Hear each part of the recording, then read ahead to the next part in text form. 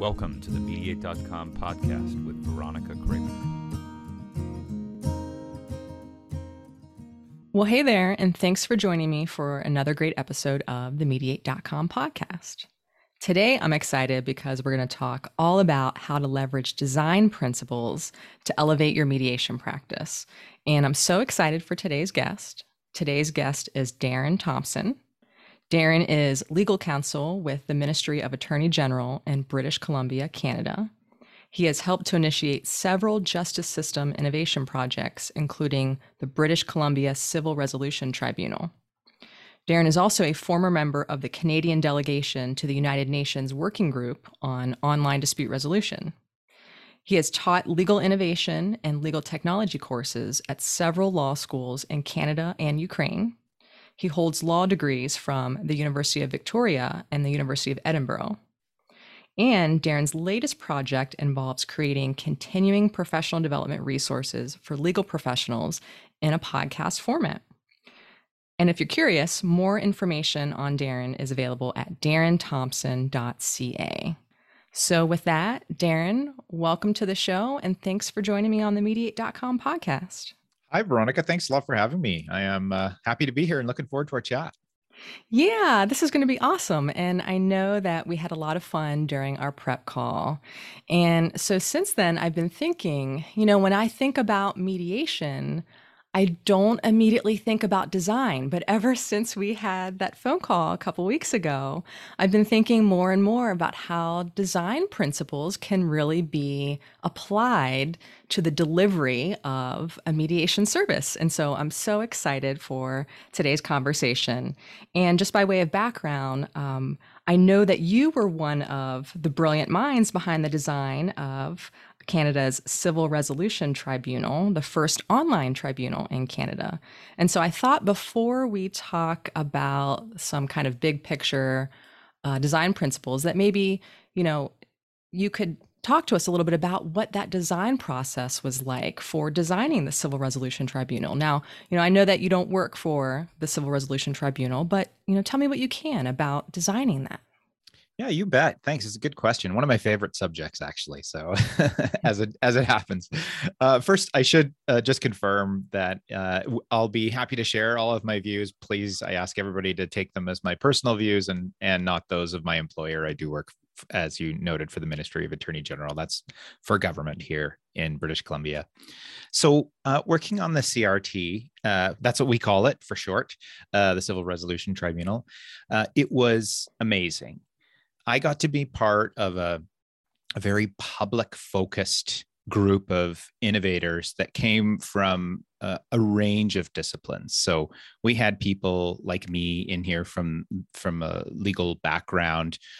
We had some of us were quite focused on dispute resolution and had worked on a lot of mediation types of processes and things like that. But we also had people from outside the disciplines, right? So we had people who were just more focused on project management and people just focused on technology.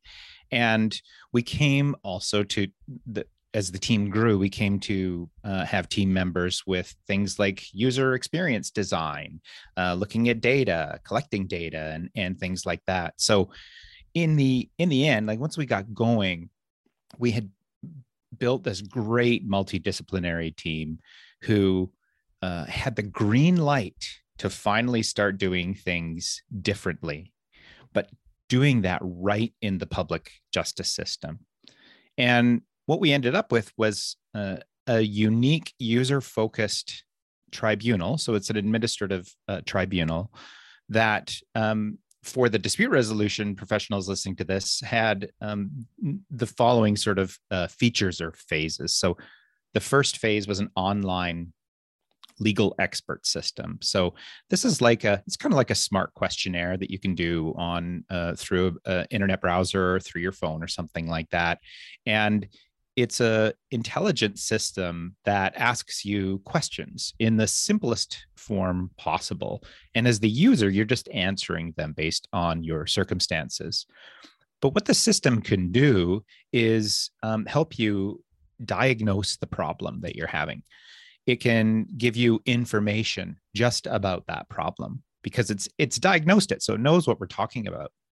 So then it can just give you this targeted information about that problem. And once we've done that, we can also get you started on the dispute resolution process. So we can give you self-help tools, easy things that you can do that then the ordinary person who isn't a dispute resolution professional might not think of or might not be confident doing. Well, we can give you those tools and get you started.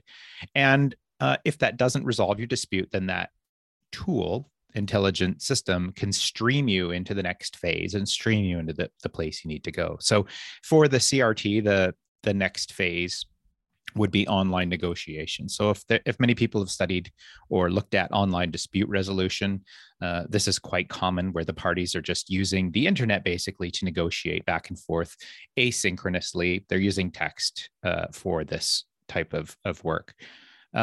If that doesn't resolve your dispute, then the next phase at the tribunal was facilitation or case management. And this is really where a lot of the action took place. It's very mediation like. It has a lot of, it's a neutral third party is coming on and facilitating that negotiation between the parties involved in the dispute, and helping them resolve all of their claims, ideally, or at least some of their claims consensually. If the parties, though, aren't able to resolve the entire dispute that way, then that facilitator or the case manager lets them know, we can't get a full resolution here. So we're going to send you through to the next phase, which is adjudication. And it is an adversarial process. But before they let you go, they work with the parties to make everybody, to get them prepared for the adjudication. So make sure the issues are narrowed, make sure the parties know what to expect, know when they're supposed to do things, and all of those. Anything that they can do to get the adjudication as narrow as possible, and to make it as efficient as possible. And then, yes, you would have your online adjudication. So looking at it from a whole, stepping back, this process emerged because our team wasn't just engaging in, the latest effort to make some amendments to court rules or add a mediation step to an otherwise unchanged court process. We, as I said, we were given the green light to create a complete system that was different, and it was different by intention and different by design. Well, very cool. And it sounds like it. And, thank you for sharing that overview. And one thing I wanted to follow up on. So I know that there was an article that you co-wrote with Shannon Salter on the Civil Resolution Tribunal. It appeared in the McGill Journal of Dispute Resolution, and I'll give the title just in case anyone wants to check it out, called The Public-Centered Civil Justice Redesign, a Case Study of the British Columbia Civil Resolution Tribunal. And one thing you talked about in there was end-to-end design. And I wanted to pull that out because you were just starting to talk about how, with the Civil Resolution Tribunal, you had this opportunity to do something different, to come up with something that wasn't just, I imagine, kind of taking what was otherwise happening in person and putting it online. You had the opportunity, along with others, to kind of rethink it. So can you talk a little bit about what end-to-end design means?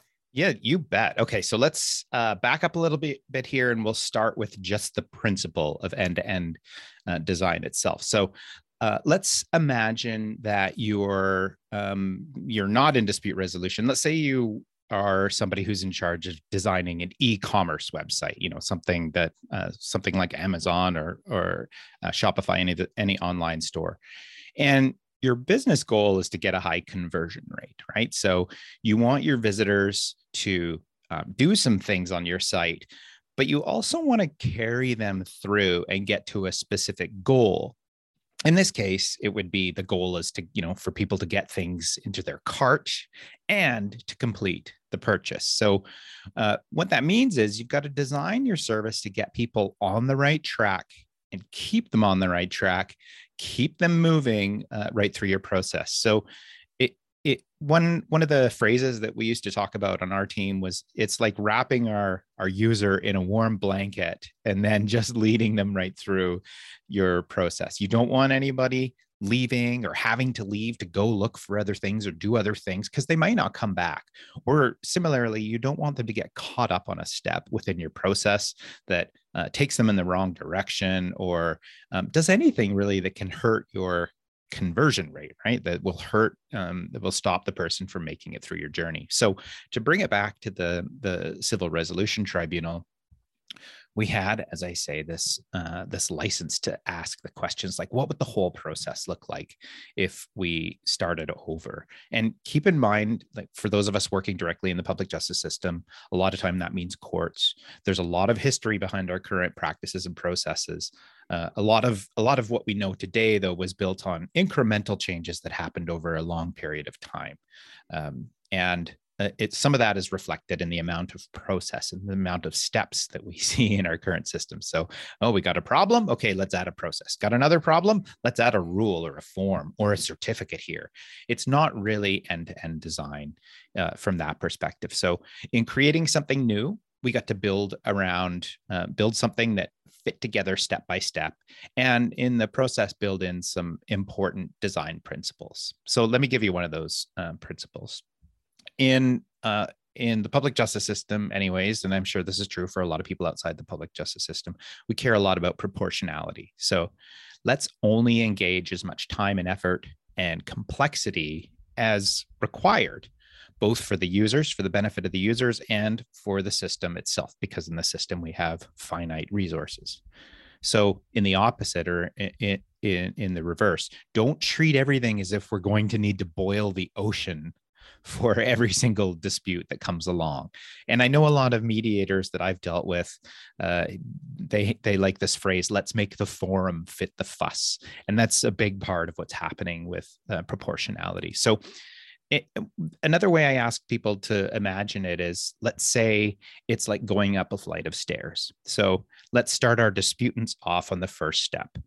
This is the simplest, easiest, fastest way to go, often the cheapest too. Let's give the parties the tools to try and solve it on their own. So that's one of the things we would do with that expert system, the legal expert system I was talking about. And parties get through that. We say, oh, okay, that didn't work. Okay, well, let's give you a little more help. We'll give you a little more structure, and we'll get you to take the next step up to the online negotiation. Okay, that didn't resolve your dispute. Let's take another step up. Now we're in facilitation. You keep walking up those steps until ultimately you're in the adversarial adjudication. That's where someone else has to decide how the dispute is going to be resolved. And that is going to be the more expensive and the more involved and the more complicated step relative to all of the other steps that came before it. So these are some of the sort of design principles we had in terms of designing the end-to-end process. It's different than a typical public justice process where they start you off as if you're going to go to trial. Your documents that you file, your pleadings, they state your legal positions that you're going to argue in a trial. When we looked at what the statistics tell us about trials and things like that, it looks like most common law court systems only have about 2% of cases getting to trial. So what we did was we tried to turn our mind to what would the right fit look like for the other 98% of cases that aren't going to make it to trial. And that's what we started designing in this end-to-end process. But we still had to have it work for people who were going to need an adjudication and bring them all the way through. So this is kind of some of the main thrust is just, again, building a system where you make it so that each step will flow you through to the next thing you need, but ideally it's going to build on things as we go through. So once again, let's start small from a problem solving perspective and then gradually escalate up in terms of both time and effort, and as well as cost and involvement and those sorts of things. Yeah, that makes sense. And, a couple key words kept coming to mind as you were, sharing all that. And that's really the one thing that I've noticed is it sounds like you were really purposeful in what you were doing in terms of you talk about each step, moving the customer from one step to the next and only doing so as necessary. And then the other thing I wanted to pull out from there is I think that's interesting how you were, you and the team were designing, it sounds like, with the likely outcome in mind. Because as I kind of think big picture, I mean, how many times do we plan for like the worst case scenario, that thing that has, a small likelihood of happening? But it sounds like you really flipped it and you were planning for the 98%, I think is what you said. Like 98% of cases settle outside of a courtroom. So that's what this system was designed for. Yeah, as many of us, I'm sure, and some of the people listening here might have a legal education, a legal training. Of course, we're trained to focus on the worst possible case and the worst scenario. But we realized that doesn't mean we have to design our process as if that's going to happen. And the other sort of buzzword or phrase that I ask people to think of is systems thinking. So let's look at this like it's a system where you're moving lots of things through. You're looking for patterns and things that happen over and over again. And absolutely, we're saying that only a small percentage of cases are actually being resolved in trial.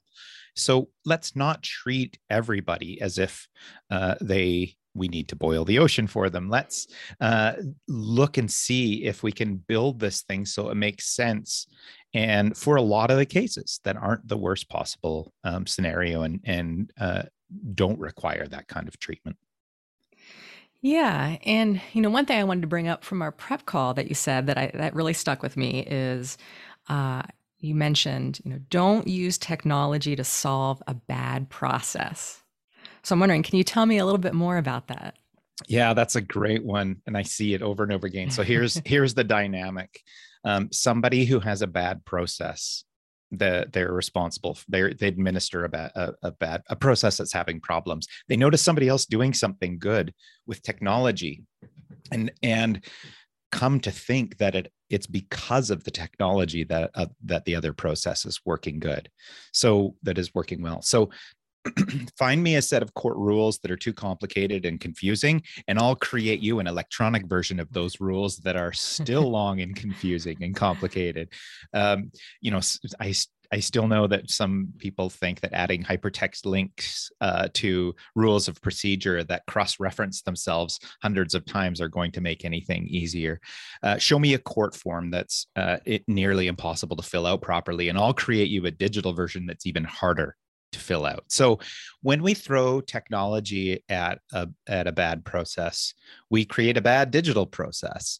It can often make things a little bit worse. So what I ask people to do is recognize that technology, it's not really a fix or a solution for a process that needs help. So instead, what I ask people to do is think hard about improving the underlying process. So this often means reducing what's involved, reducing the number of steps, simplifying things as much as possible, and do that kind of hard work before you add technology into the mix.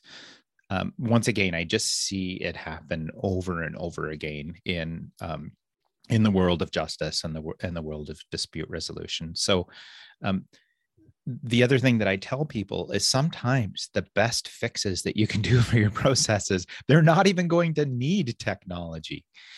But one of the things you can do is think about the right way to use your technology. So one of the ways I ask again people to think about it is use technology for things that it's good at. Don't try and use it for things that it's not suitable for. And some of the things that technology is good at are these repetitive, simple, transactional things that follow a typical pattern. And what you want to do is use technology to kind of carry the load for these appropriate things. Ideally, if you design your system that way, then you'll free up your people, you'll free up your humans to provide the one-to-one support for your users and your clients on things where technology can't serve them very well. So what it means is this type of thinking is you got to be open to doing things differently. So don't create a digital version of the current state. That's why video trials or sometimes video mediations don't always work better than doing things in person. And the the idea when I'm kind of asking dispute resolution professionals and lawyers and judges to think about this is I remind them that airplanes don't flap their wings, but they can fly much higher and they can fly faster and they can carry heavy loads than birds. So in the dispute resolution world, it means that we might have to do things a little differently if we're using technology. So think about creating new ways to do things using technology, even if they're not digital versions of the old thing that you were doing beforehand. Oh, yeah. And that sort of reminds me, and I don't think we had a chance to talk about this in our prep call, but in a former role, I was doing online mediations, like just entirely online mediations. And just to go back to kind of your whole thought of, you have to start anew when you're using technology to kind of design, the system or service, whatever it is.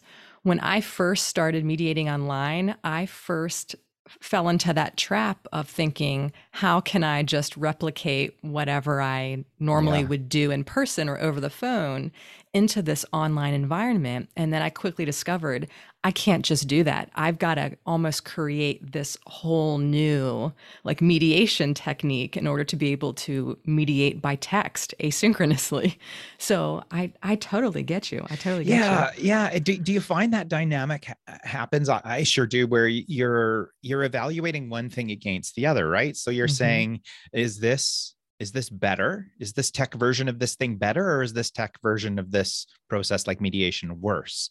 And I think you nailed it where I say, how about it's different? Yeah. Right? Like each thing is going to have its strengths and its weaknesses. Neither is going to be wholly better or wholly worse, right? There's going to be each strength. So let's find ways that we can build on the strengths of each way. And that's kind of where I'm coming from with the use technology for the things that it's going to work well for. Don't try and use it for things that it won't work well for. So the idea that I also encourage people to recognize is you can mix these processes back and forth. And it sounds like you were doing that as well, right? So have people do a little bit of work on technology, on the technology channel, and then have them jump off and we'll do something in the analog channel, right? So maybe in the lead up to a mediation, we're going to work together online, remotely and asynchronously to isolate the issues and narrow the issues. Maybe I'll use it to inform some of my users about what they can expect and what the process will look like. But yeah, we're still going to do something in person. We're still going to have an interaction that's going to happen in real time. Maybe it's in person. Maybe we'll mix that with some telephone. We are mixing technology in our lives like crazy these days. When you text somebody to then meet up for a coffee, why can't we do that in our dispute resolution processes as well? So absolutely. Oh, yeah. I mean, it doesn't have to be this all or nothing thing. And then, I totally get you too in terms of using technology on something that's like simple or repetitive. I mean, one thing that I've started doing, even just for arranging guests, for this podcast, is at the beginning, I was trying to do scheduling, just emails back and forth until I quickly discovered, oh, wait, there are these online scheduling systems where I can just connect it with my calendar and then my guests can easily go to the link and pick a date and time that works for them. And I get to avoid all the emails back and forth and oh, wait, in between the gap of, one response to another, that one time that we thought was open now filled. And so, yeah, no, that's a great example. And if we're taking a systems thinking approach, or if we're taking the principles that technology works well, where there's a pattern that's has repetitive aspects to it, that's a great example. And I think you and mediators can think of ways to build on that. What are things that I do over and over again that do kind of fit a pattern? And maybe I could get technology to share some of that load with me, so it will free me up to do the things that the technology just can't do well, and that humans like me can do really well. Yeah. And so now I'm curious to get your take. I heard you mention at the outset of the conversation, you talked about user experience design. And I've heard you throw around phrases like human-centered approach and user-centered design. Can you talk a little bit about that? Yeah. So we Some of those phrases that people might hear: human-centered approach, user-centered design, user experience design. These were all ideas or methods that we had noticed were being used in other disciplines and wanted to bring them into our design process for the Civil Resolution Tribunal. And the reason we were interested in it is because we saw it as a way to put the public first, to put our users first, not in an indirect way where, like, many of us had been involved in other justice reform projects and dispute resolution design projects where we had the best of intentions to put the public first. And, we tried to plain language things as much as we could. And we tried to make things seem as simple to us as we could. We'd all done a lot of that, but these methods are a little different. And it's because you're dealing directly, you're bringing the public in as directly as possible.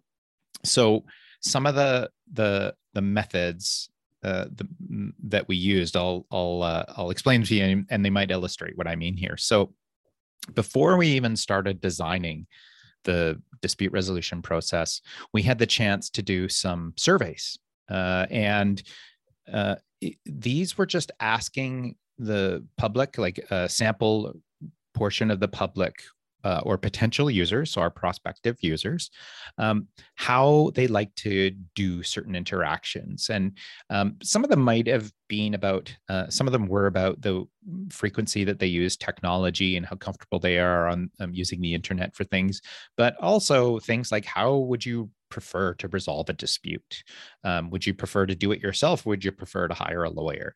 And those are the kinds of questions that we were, again, we weren't using our own assumptions. We were actually going out and collecting it straight from the public. So another example is that the activity we did was targeted stakeholder consultations. So with either some of our users or proxy users. So when I say proxy users here, I might be talking about an organization, like a not-for-profit, who helps people with disabilities, or people from marginalized communities, and ask them, what do your users want? What do they need? What are their capabilities? What are their limitations?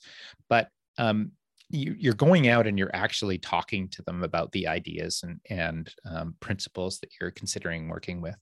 Also, we did some online focus groups. So there were some small and medium-sized business people who participated in a group, and once again asked them these questions like, how what is a good amount of time for you in terms of resolving a dispute? Is it 2 years? That's quite often what a court process will be like. Or is it more like a month? And of course, they were definitely preferred to resolve disputes as quickly as possible. So going out and collecting this information straight from our users was a key part of it. And other things that we did would be like process mapping. So as we're designing what we're going to do for the future state, we would map it out step by step. What would happen? We could even map out what we thought process would involve in terms of time, resources, who would have to do it, all of those sorts of things. And by the way, if people are interested in process mapping, they can also do that now for their current state. You can go out and map the process that it takes right from the time that you start scheduling somebody to the time that you're doing whatever intake you do, whatever kind of preparation you do, all of that. You can map it out step by step and then compare the two, the current state versus the future state.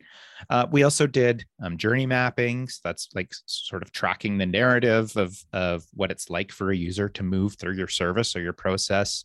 And once we got going, once we started getting the concepts ironed out, or they started to crystallize, we could build prototypes of things. So user experience design or human-centered design will often involve testing your prototypes. So you bring in real users and you ask them to try this thing that you've built the analogy again, it might be something that you built with cardboard and masking tape just to see if it works, or if the concept works, and you get people to test it out and let you know what they think about it. So these processes continued all the way through as we were once we started designing and once we started building, and even when the technology as it was actually being built, everything would go out that we could anyways, everything would go out to get tested. So if you're building a screen that is the equivalent to a form, or you're collecting information, send it out.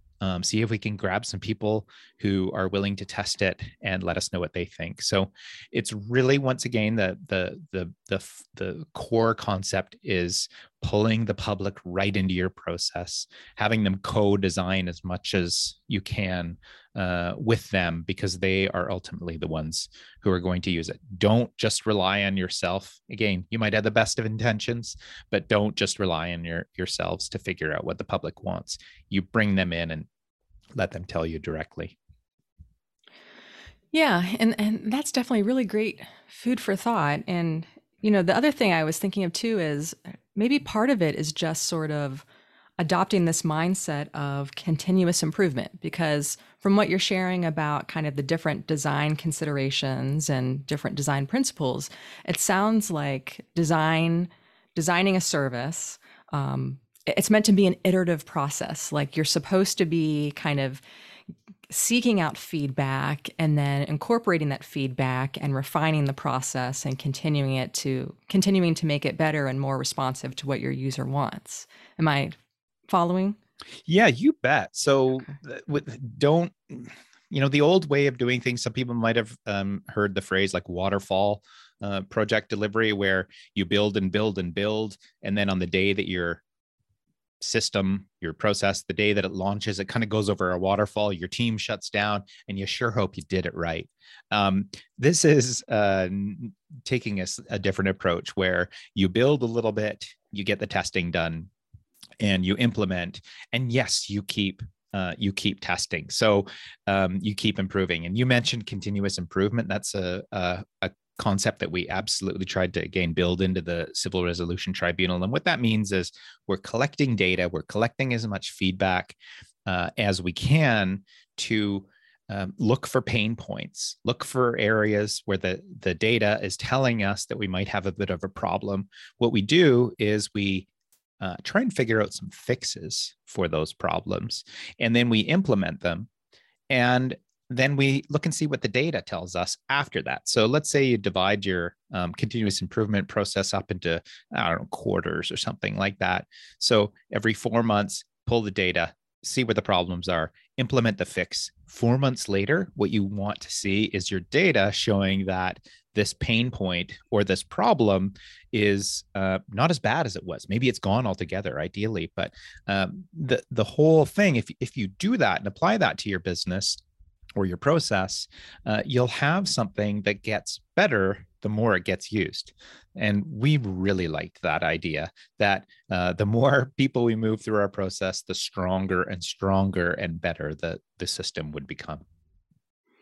And that's a really good point too, that not just, don't just rely on intuition, that there is data there that you can collect, that you can use to inform your decisions. Yeah, that's fascinating. Well, Darin, this has been such a fascinating conversation. I feel like I've learned a lot of different design principles. And I imagine, for our mediators who are listening, whether you have your own private practice or you work for an organization, I mean, it sounds like these are really principles that any mediator could start to think about how they could apply and incorporate into their own mediation services, just in terms of thinking about, what is their customer's journey from beginning to end, and what does that customer experience look like, and is it working for its intended purpose? If any listeners are sort of interested to learn more about these design principles, do you have any recommendations about, areas to look into?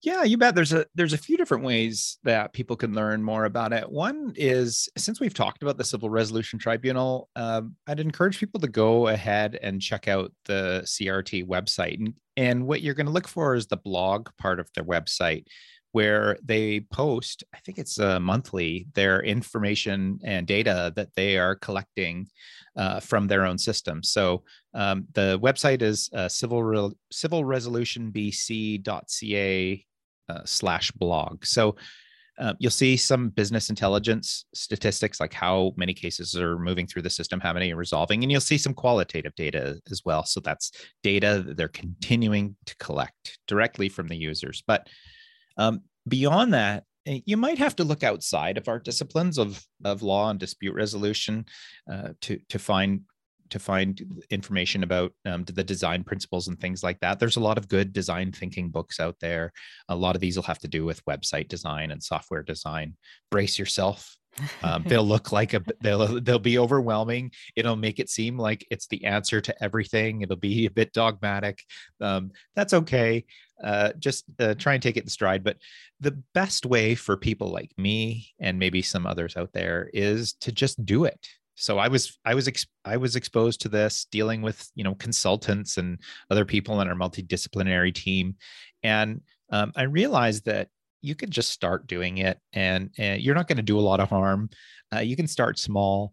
You could do some surveys. So if you have people listening out there, they probably have access to some free online tools or tools that are already included with other products they're using. So Microsoft Teams has forms, Google has forms. You could just create little questionnaires with 10 questions that you want to know about your users and their experience with your service. Send it out to them. Some people respond, and you could start to look at what insights you can gather from that, and what it's telling you. You're doing it. You're doing the design thinking. Then you're doing the user experience design, the user focus, the human-centered design. So it doesn't have to be high tech. You can just grab a clipboard. You can go out and talk to people waiting in a court registry, or select a few clients who've gone through your process and call them up and ask them if they're willing to answer a few questions. It really can be low tech, and you'll be surprised at how much you learn after only talking to a few people. So these don't have to be massive scientific surveys. You don't have to talk to thousands of people. A lot of times, if you got a problem in your process, by the time you've talked to 5 people, you're going to see a pattern starting to emerge. So key point, get out here and do it. Don't worry about making mistakes. Get involved in a project where someone else is doing it, or do it for yourself if you're a solo. And like I said, just start off with some easy questions. If you got to throw in a gift card for a coffee and a donut or something, go for it. People respond well to that. And a lot of this, once again, there's not a lot of magic to it. Most of it's common sense. It's just not yet common practice. And that's what we need is to make it more common practice. And you'll be up and running with this in no time. Oh yeah, and those are some great takeaways. Thank you for sharing, Darin. And if any of the listeners, if they want to learn more about your work or connect with you personally, can you go ahead and give your website one more time? Sure. It's just my name. It's darinthompson.ca. So DARINTHOMPSON.ca. All right, great. All right, Darin. Well, hey, this has been so much fun. Thank you again for coming on the Mediate.com podcast. Thanks a lot for having me, Veronica. It was a lot of fun. All right, friends. Well, that wraps up another great episode of the Mediate.com podcast. We'll talk to you next time. This podcast was brought to you by Mediate.com. For more information about Mediate.com's programs and content, please visit our website at www.mediate.com.